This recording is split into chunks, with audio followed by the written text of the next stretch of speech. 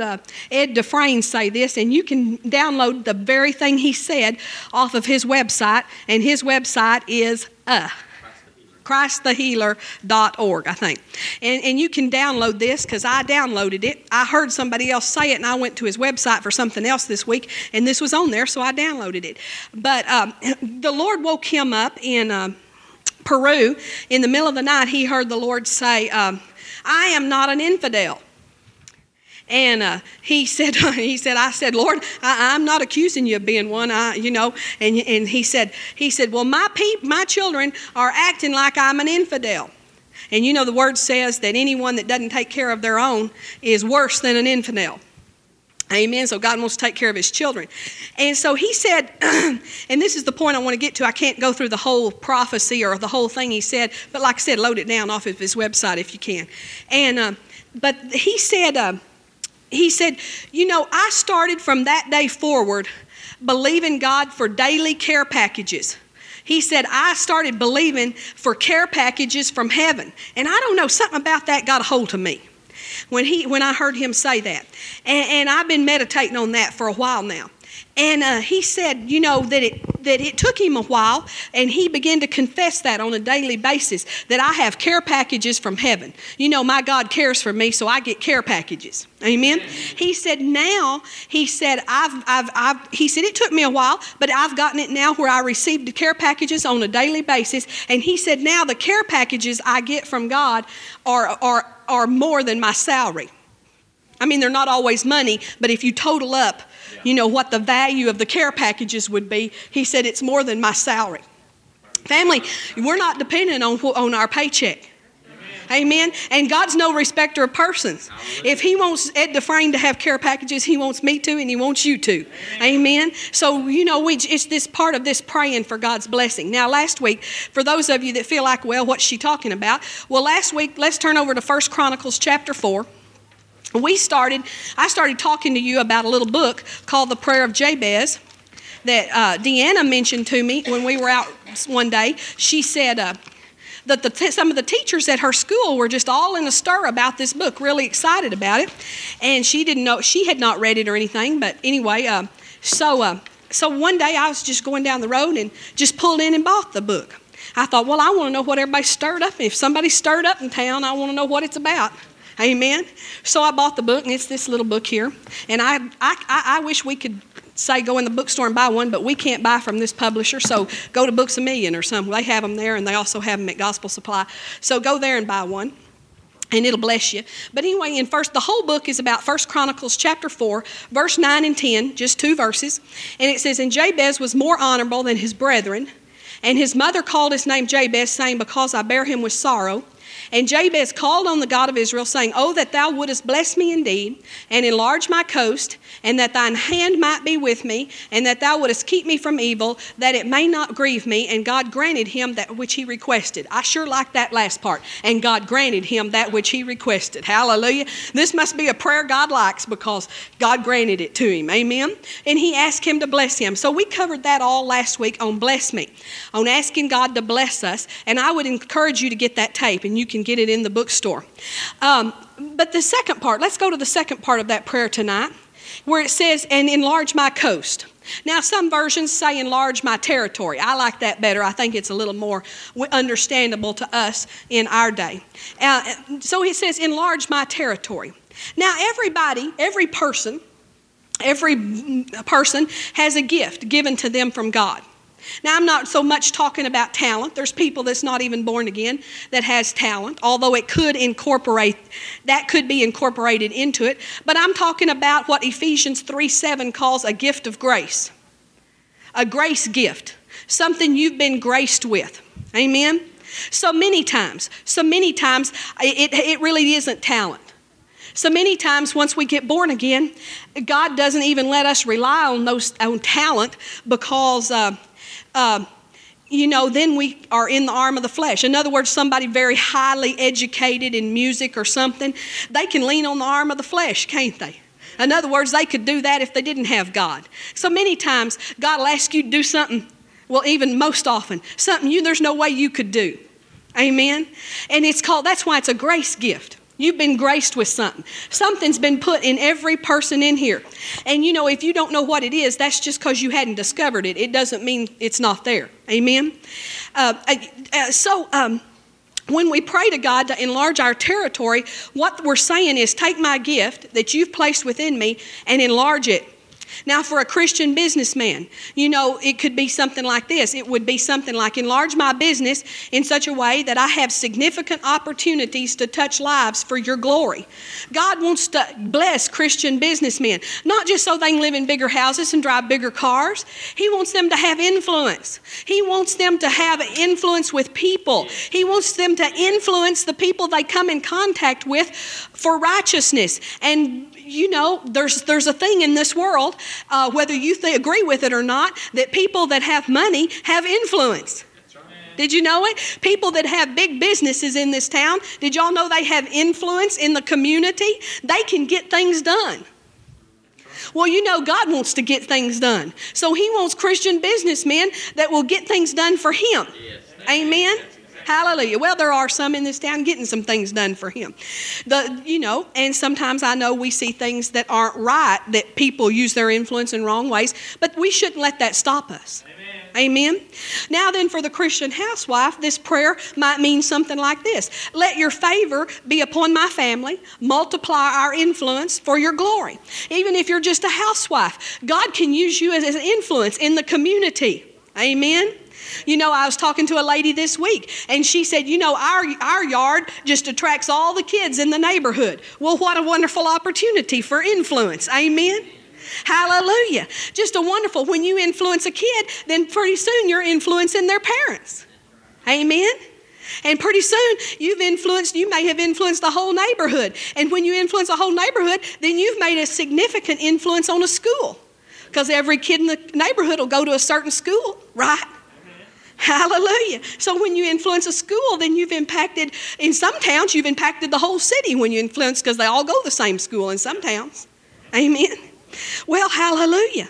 So God wants to enlarge our territory. He wants to expand opportunities. He wants to send you places you could not take yourself. When I was thinking about this, I was reminded of, and I've read from her book to y'all, of Ruth Ward Heflin. She died back in September, a wonderful saint of God, wonderfully used of God. And I was so amazed when I read her book, Harvest Glory, because it just so expanded my thinking in these terms. And she would tell how the Lord, and of course, now you got to understand, she was raised up in a missionary, mission-minded family, Pentecostal family. And so she's been thinking this way since birth. And I hadn't been trained that way. I hadn't been thinking this way since birth, okay? But she would tell how God would say, well, I want you to go to let's just pull one out, Sierra Leone or something like that, a country. And so she would just go buy a plane ticket, and a lot of times didn't have the money to go buy a plane ticket. A lot of times just show up at the airport and, think, well, God, you said to go. So, and then, sure enough, God would have somebody show up and give her the money, and she'd buy the plane ticket and she'd get on. And God would take her to those places. And then when she would get there, many times she would see the president of the nation through supernatural, God would open supernatural doors. I cannot tell you in that book how many presidents of nations that she has met with and talked to. Amen. God wants to expand our territory. Amen. He wants to send us places we could never take ourselves. And you know what? If you just read her books and you look at the front of her book, such an ordinary woman. Just an ordinary little Pentecostal woman. I mean, you wouldn't think it from looking at her. Doesn't look like an ambassador. Doesn't look like somebody that the United Nations would hire. Doesn't look like someone that President Bush would nominate to be an ambassador to a country. But I tell you what, God used her. Because I tell you, half of the enlarge my territory is just availability. Amen.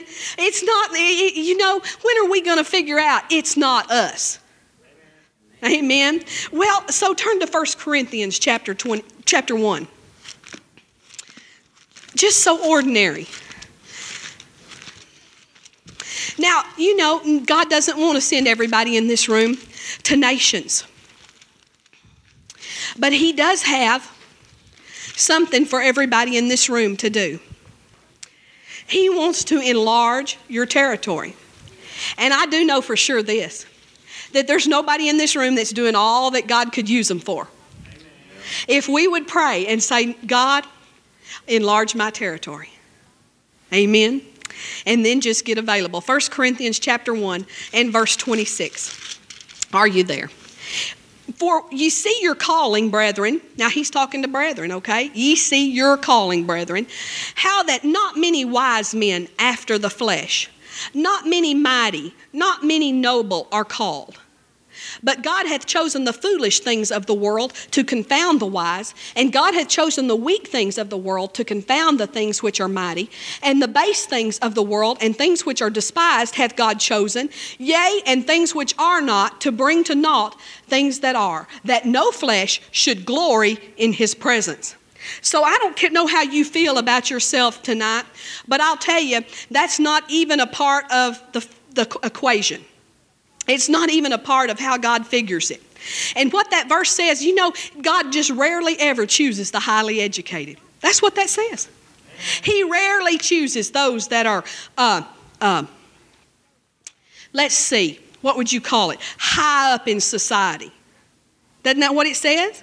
He says, not many wise after the flesh, not many mighty, not many noble are called. We're talking about what the world would call mighty, what the world would call noble, what the world would call educated and wise. That's not who God chooses. He chooses the foolish things. He chooses the least likely. I mean, that was how Ruth Ward Heflin was. She was one of the least likely, come from a Pentecostal family. And I don't know how it is today so much, but I do know that 30 and 40 years ago, Pentecostals were looked down on. That's what, and they were very much, that was the look down on people. Amen. And that's the family she came from. And she never married. She's what we would call an old maid. It just doesn't seem likely in the natural. That's how, I don't know, do you ever feel that way? Like, I don't know what God could use here. Not real talented. Just average intelligence. I mean, I think I'm smart, but I know, if you just put me up against Barry or somebody like that, and, it just doesn't. Even put me up against my kids. They think they're smarter than I am anyway. Hallelujah. In some things they are. Hallelujah. Praise God. But see, that's not God's qualifications, is it? Everyone on earth has the same calling in a basic sense of the word, and that's to do God's work. Now, it may manifest in many different ways, but basically we all have the same calling. In Proverbs 18:16, this verse, it says, a man's gift will make room for him and bring him before great men. Hallelujah. Here's men's math. Here's how men do math. My abilities plus my experience plus my training, plus my personality, plus my appearance, plus my past, plus my expectation, plus others' expectation of me equal my assigned territory. I'm going to read that to you again. This is men's math. My abilities plus my experience plus my training plus my personality plus my appearance plus my past plus my expectation plus others' expectation of me equals my assigned territory. There's one problem with this men's math, and that's that word my. See, that's not how God does math. God just wants a vessel. Turn to 2 Timothy chapter 2. God just wants you to be a vessel. Can y'all find Timothy? I'm sure having a hard time. Oh, there it is. Okay, 2 Timothy chapter 2, verse 20. But in a great house there are not only vessels of gold and of silver, but also of wood and of earth, and some to honor and some to dishonor. If a man therefore purge himself from these, he shall be a vessel unto honor, sanctified and meet for the master's use, and prepared unto every good work. You know, I was trying to figure out, well, what is it there he's wanting to purge us of? He's wanting us to purge ourselves of. He's wanting us to purge ourselves of that wood and that earthly vessel there. In other words, if you'll purge yourself of my abilities plus my experience, plus if you'll purge yourself of my appearance plus my personality, if you'll purge yourself, that right there is the wood and the earth. The wood. That's the wood. If you'll purge yourself of that, then you'll be a vessel of honor, because God doesn't do math like that. And so God wants a vessel, and that's all he wants. Now let me tell you how God does math. Got sticky pages here. My willingness plus my weakness, plus God's ability, plus God's supernatural power equals my expanding territory. All he wants from you is willingness and your weakness. Hallelujah. Well, all of us could do that. Amen. Everybody in here could get willing. You know how long it takes to get willing? Just that long. Just make a little adjustment in your heart right now. I'm willing. Amen. Plus my weakness. Well, hey, we all qualify. Plus God's ability, hallelujah, plus God's supernatural power equals my expanding territory. It reminds me of that scripture in Zechariah 4:6, which says, not by might, nor by power, but by my spirit, saith the Lord. Not by your might, not by your power, not by your education, not by how many scriptures you've got memorized. Amen. I tell you, I've seen people that had the whole word memorized, and it was just wood, hay, and stubble. I really have. We have sat in a service with a man that literally that's all he did was quote scripture. And it was no more, it was death. It was death. There was no life in it. People don't get saved by you quoting scripture. People get saved by preaching up the word. It's different preaching the word than it is quoting scripture. See, God's not depending on your ability. So, hey, if you don't have scripture memorized, well, you're qualified. Hallelujah. No, now it's good to know scripture. But if you're relying on that, hallelujah. Because God can use a donkey. We heard that this morning. God can use a donkey. You know, God can use a mouth that will talk, and mouths that we don't normally think talk. Hallelujah. Praise God. So I just want to say this one thing. And this is the caution to praying, Lord, enlarge my territory. Promotion, which is what enlargement of territory is another way of saying, always means increased responsibility. Amen. Family, I got a heart to do more for God. I want him to enlarge my territory. Amen. God never, to whom much is given, much is required. But you know what? To whom much is required, much is given. If God starts using you more, he'll give you more. He'll give you more to do it with. Hallelujah. Man, God's good. So that's the second part of the prayer. The third part of the prayer is that your hand would be with me. Now, I love this part. Quite a number of years ago, Pastor and I, one summer, I like to sit out on the porch and pray. And I heard the Holy Spirit say, well, it's time to believe me for a new car. And you know, God will initiate things like that. And that was good news because we were in the minivan age. You know about that. And I told you about the minivan age. That's when you have kids and you have to have a minivan. Hallelujah. But our kids were getting bigger, and so, you know, they was getting where they was driving themselves more. Didn't have to have the minivan. So God said, time to believe me for a new car. So we began to pray about that and believe him for it. And I don't know how it works for you, and I don't know why it works this way for us, but we don't buy new cars by going down and looking around the lot and saying, I like that one. It's always with us where we go down to buy a new car, and it's like, that's the only one that works. That's the only one they'll deal on. And it's like it's so obvious that that's the one because, you know, you try to buy this one, it don't work. You try to buy that one, that doesn't work. And then finally you see. And so we found this black car, and it was a nice car, and it was new, and I think it was brand new, but it was like, the new models had already come out, and so they were discounting it quite a lot and everything. And we just kind of had a witness in our heart that was it. That was our car. So we went to the bank where we had always financed cars or paid our bills on time. And you know what? They said no. Now, there was no reason to say no, but they said no anyway. And, I didn't get upset about it or anything because, I just knew God said time for me to believe me for a new car. But the next morning, while I was praying, God showed me a scripture I'd never seen before, and it's Nehemiah 2:8. And so if you'll turn there, and Nehemiah is right over there before Psalms and Job and right before Esther. Nehemiah chapter 2, verse 8. And this is the scripture God gave me that morning. And let's just drop down to the last part because the first part is not significant. And it says, the very last sentence of that verse says, "And the king granted me according to the good hand of my God upon me."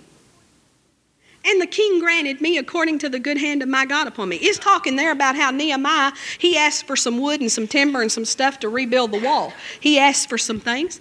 And he said, the king granted me because the good hand of God was upon me. And so from this day forward, when God gave me this scripture, I knew what he was saying. My good hand's on you, and this is going to be granted to you. And you know what? From that day forward, I've been believing God's good hand to be upon me. I've been praying for God's good hand to be upon my children. But I tell you, the good hand of God is so awesome.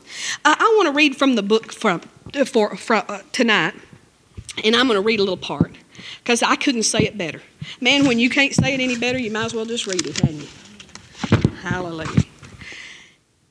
It was early in my ministry adventure, after doors had started to burst open on exciting new possibilities that walk through the Bible, but I just couldn't shake the feeling that I was the wrong man for the job. Extremely upset, I decided to seek the counsel of a trusted older man. John Mitchell was in his 80s, then a Yorkshire-born Bible teacher who had been a spiritual father to thousands, and I told him what I thought God was calling me to do, and then confessed my problem. I was still trying to describe my crisis in some detail when he broke in. "Son," he said in his kindly brogue, "that feeling you are running from is called dependence. It means you're walking with the Lord Jesus." He paused to let me take in his words, then continued, "Actually, the second you're not feeling dependent is the second you've backed away from truly living by faith." I didn't like what I heard. "You're saying, Dr. Mitchell, that feeling that I just can't do it is what I'm supposed to be feeling?" "Why, certainly, young man," he said, beaming. "That's the one, all right. It's a frightening and utterly exhilarating truth, isn't it? As God's chosen, blessed sons and daughters, we are expected to attempt something large enough that failure is guaranteed, unless God steps in. How many of you tonight are doing something that failure is guaranteed unless God steps in? You're right in the right place. Take a minute to prayerfully try to comprehend how contrary that truth is to everything you would humanly choose. It goes against common sense. It contradicts your previous life experience. It seems to disregard your feelings, training, and need for security. It sets you up to look like a fool and a loser. Don't you just love it? No, nobody amens on that. Nobody just loves it. Yet it is God's plan for his most honored servants. I'll admit, big screen heroes don't seem to put any stock in dependence. But you and I were made for it. Dependence upon God makes heroes of ordinary people like Jabez and you and me. How? We're forced to cry out with Jabez's third desperate plea, "Oh, that your hand would be with me." I mean, that is awesome. How many times have we as Christians been in that place where it felt so uncomfortable like he's talking about? And we began to think, I must not be in the will of God, and we dove out. And what we actually did was dove right out of the will of God. God's hand, God's good hand, represents his authority. See, we've thought that God's authority was his judgment. But Nehemiah says it's a good hand. I looked up that word good, and this is the kind of hand it is. Goodness, kindness, meekness, gentleness, patience, peace, and joy. It's a good hand. And hand, that word hand means power, means, and direction. When God's hand is upon you, you are now, his resources are available to you. His means, his power, and his direction, which means his wisdom to know the future. Hallelujah. It implies guidance. God's good hand is on me, guiding me, because he knows the future. And you know, sometimes because God knows the future, he'll steer us over in a way which it doesn't seem comfortable. It doesn't seem right because because you know, right now the stock market, God is doing this and this and this, but God's good hand guiding us because he knows the future. Amen. Amen.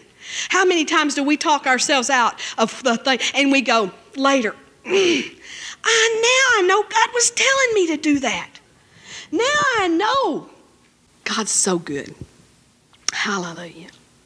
His hand means his power, his means, and his direction. His means, did you know we have his wealth? His hands upon us. His wealth is available to us. Yes. I mean, all that he has is available to us. Hallelujah. You know, this number 3, this God, let your good hand be upon me. That part of the prayer. This is such a simple prayer. This is the key to sustaining and continuing. You know, we start things, we launch out, but we end up backing up sometimes because we forget to ask, oh God, let your good hand be upon me. Amen. The touch of greatness on our lives. I'm going to read another little excerpt from the book now, and it's just an example of how we need God and how God wants us to be. One day when our kids were preschoolers, Darlene and I found ourselves with them at a large city park in Southern California. It was the kind of park that makes a grown man wish he were a kid again. It had swings and monkey bars and seesaws, but what was most enticing were the slides. Not just one slide, but 3, from small to medium to enormous. David, who was 5 at the time, took off like a shot for the small slide. Why don't you go down with him, Darlene suggested. But I had another idea. Let's wait and see what happens, I said. So we relaxed on a nearby bench and watched. David clambered happily to the top of the smallest slide. He waved over at us with a big smile, then whizzed down. Without hesitation, he moved over to the medium-sized slide. He had climbed halfway up the ladder when he turned and looked at me.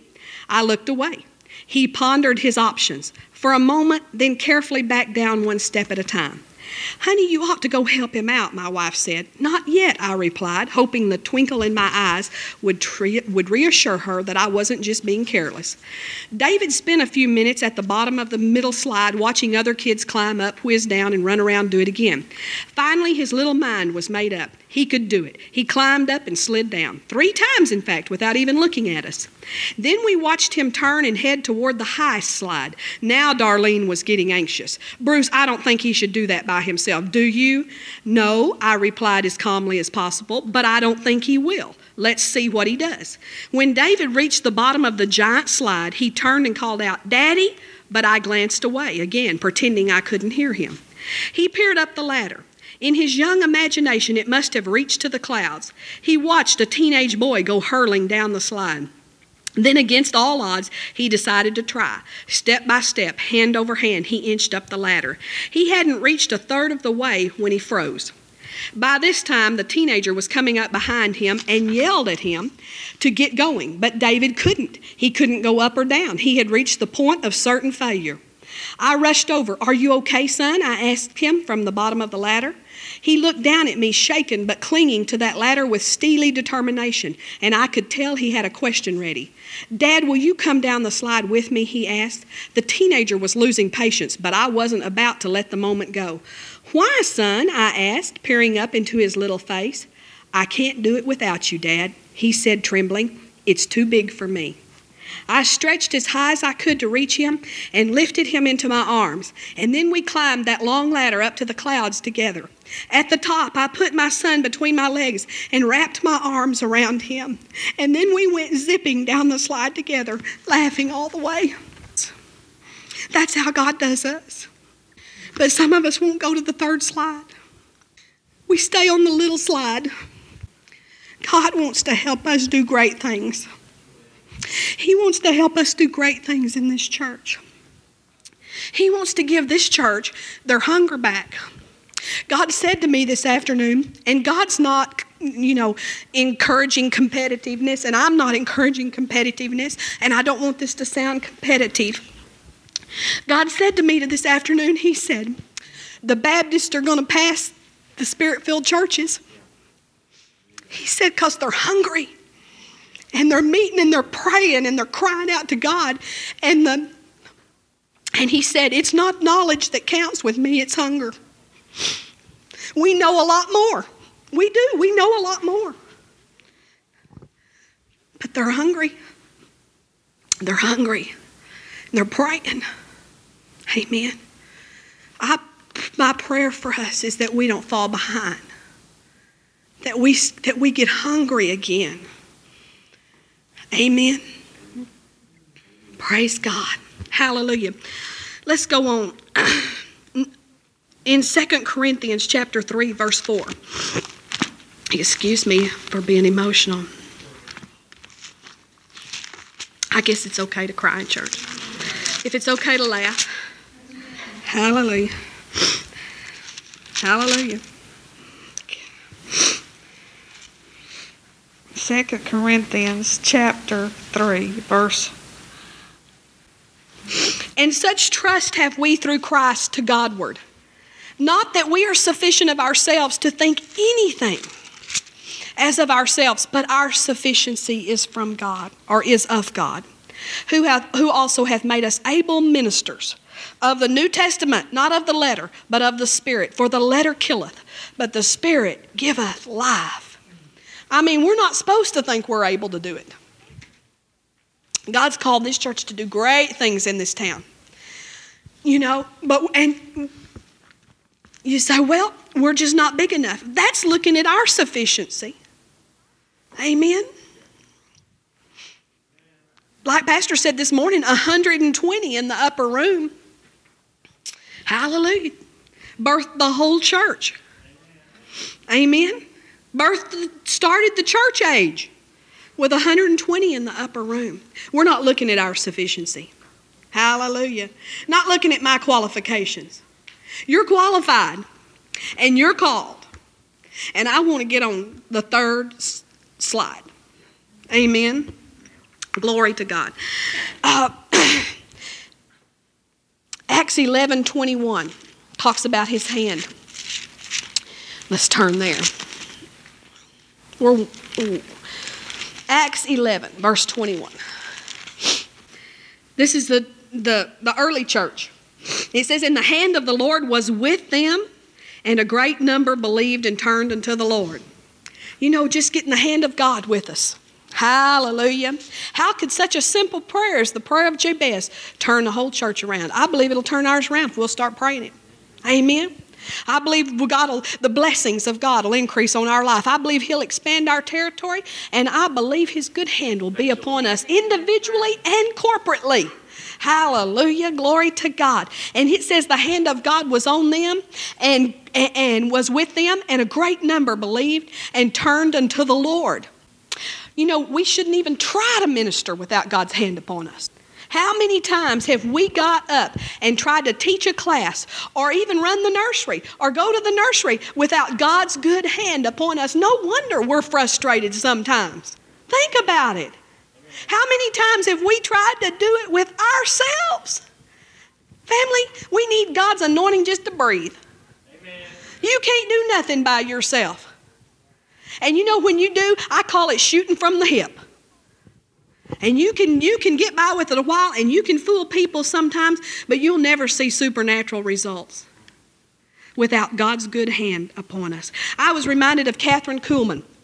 I've read some books about her, and it's said of her that before she had a tremendous signs and wonders ministry, and God once again chose the foolish things of this world to confound the wise. For one thing, she is a woman. Number two, she is divorced. The religious community's already saying, this woman is not qualified. But God chose her. And tremendous signs and wonders. But they said before she would go out on stage. And plus all that, I'll just tell you, she's weird. She was flat weird. I mean, she was real skinny, bony. I mean, not that that's weird. I'm not trying. In our family, it's real weird. But the lady that does my nails, she is so skinny. I mean, her legs are about that big around. I tell her all the time, if you'll come to my house, I'll fatten you up. And she said, well, you couldn't if I didn't eat. I said, yeah, at our house you get it by osmosis. You can just but anyway, but they said she wore these long flowing gowns. Was anybody ever in a Catherine Kuhlman meeting? Anybody in a meeting? You were in a meeting. Hallelujah. Well, none of us ever were. But we've seen videos and stuff. Anyway, and they said she had a long, bony finger that she pointed at you. And so she was kind of eccentric. Do you know what I mean? That's how God chooses foolish things. Hallelujah. Glory to God. So if you're a little eccentric, you're qualified. Thank you, Jesus. Well, anyway, they said before she would go out that she would literally say, oh God, I'm not going out there if you're not going to. Amen. I am not going out there if you're not going to show up. Amen. That's how we ought to be. God, I'm not going to the nursery this morning if you're not showing up. I'm not going to try to usher in myself, God. I'm not going to try to, how much more could we do if we just got the good hand of God on us in the little everyday things? God, I'm not even going to try to clean this house this morning if you don't anoint me. Hallelujah. Hallelujah. Some of us might get through cleaning house. I used to say, I got a church full of women that clean house perpetually. They never get through. They clean house every day of every week. They are constant because they never get through. That's not God's plan. Hallelujah. We could call on God and get the good hand of God upon us. Amen. I'm excited about it. Thank you, Jesus. Number 4, we'll wind it up. Keep me from evil.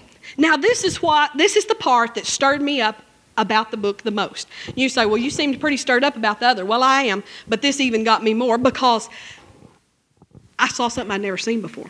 I don't know if it was him or the Holy Ghost, but I saw something. He says that in the prayer of Jabez, keep me from evil. See, we've thought God said or meant, keep me through evil. But God said in this prayer, keep me from evil. God's highest and best is to keep us from evil. Our best strategy against the devil is to stay out of the arena. Now, this doesn't mean that we go hide under a rock and maybe the devil won't notice me if I don't, Like one time we were having a Bible study at our home and Michael said something about, not going to give the devil a black eye or something. I don't know what he said, and something to that effect. And one of the ladies says, oh, don't say that. He'll attack you if you say anything like that. See, a lot of people are backing up from him. Then we're not talking about that. But I tell you what. When our territory expands, we're getting on his turf, So we need to have this missing key here in this church and in the body of Christ. God, keep me from evil. I got to thinking about it. The Lord's Prayer. Matthew 6:13, it says, and lead me not into temptation, but what? Deliver us from evil. Hallelujah. And I began to think about praying, God, keep me from evil. God, keep me from temptation. How much easier, family, to not ever encounter the temptation of adultery than to try to believe your way through it that you're not going to fall to the temptation. Man, it's so much easier to just never be tempted with adultery. It is so much easier to not be tempted. God wants us to ask Him to keep us from evil, to keep us from temptation. That was the big revelation in my life. It's like, oh my word, we can pray and ask God to keep us from temptation. We don't have to be tempted. God will steer us around. Amen.